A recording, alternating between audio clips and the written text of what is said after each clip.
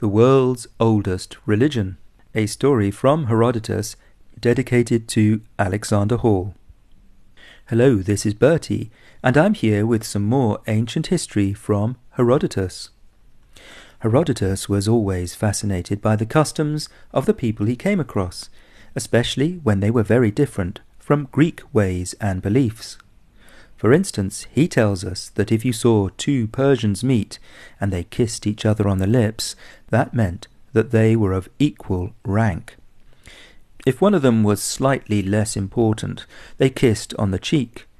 And if, say, a lord and a peasant met, then the peasant would throw himself on the ground before the lord's feet. By contrast, no freeborn Greek would willingly grovel before another mortal being. Herodotus had learned about Persian customs through his own eyes because he grew up in Halikarnassus, which is now the Turkish port of Bodrum. When he lived there, around 450 or so years before the birth of Christ, it was a Greek city under Persian control. He also travelled across the Persian Empire, observing and learning everything he could. He tells us that Persians loved birthdays and celebrated them in style. They were also very fond of wine. As for food, they liked to eat lots of small dishes and spread the feasting over a long party. And they thought it odd that the Greeks tended to eat one big dish. The Persians, he points out, consider themselves to be the greatest people on earth.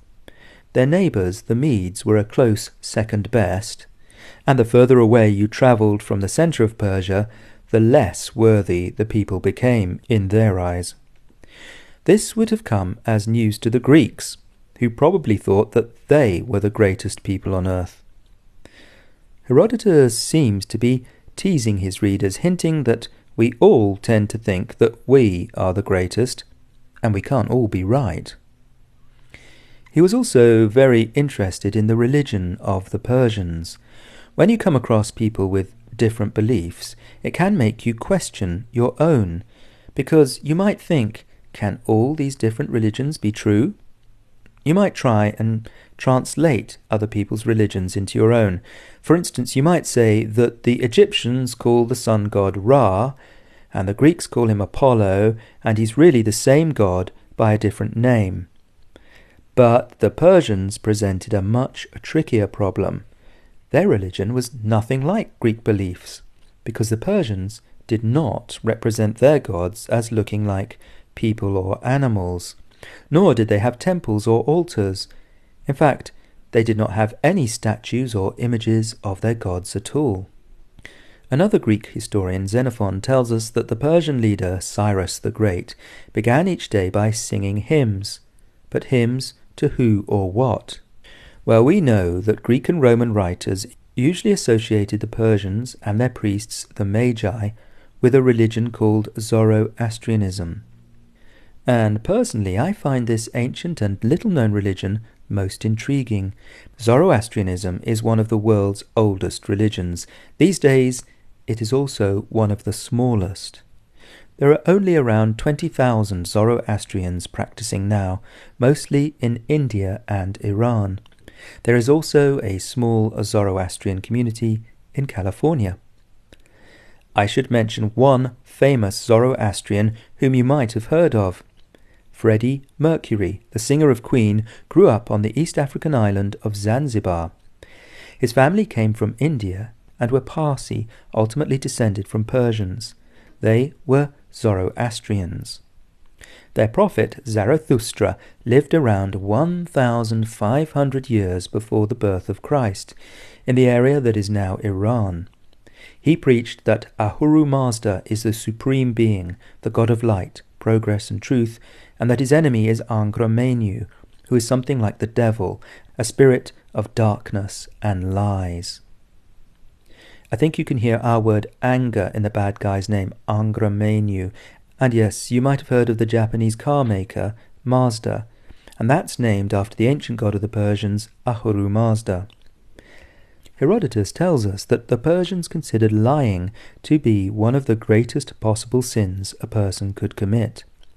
In fact, Zoroastrianism calls on humans to be champions of the truth and to fight the forces of lies and deceit. Zoroastrians see the world as being made up of opposites, not just good and evil, but truth and lies, life and death, light and dark, hot and cold, and so forth. The Greek philosophers often thought about the world in this way too.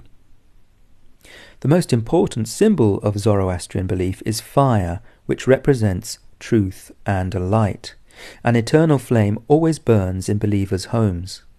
We humans, they say, have a guiding spirit, a conscience, and the freedom to choose between good and evil. After we die, we will be judged, and we will go either to the good place or the bad place. In fact, the word paradise comes from an ancient Persian word that describes a walled garden. And the Persians loved their gardens, by the way. At the end of days, the Zoroastrians believe that there will be an almighty battle between the forces of good and evil, and good will triumph.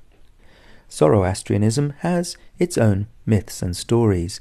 In one, a man called Yama is the leader of humankind.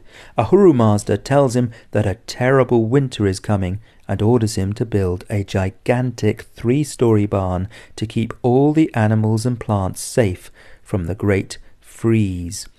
Some people have compared Yama to Noah from the Bible. So these are some of the beliefs of the Zoroastrians. You can see how they might have influenced other religions, including Christianity, which came later.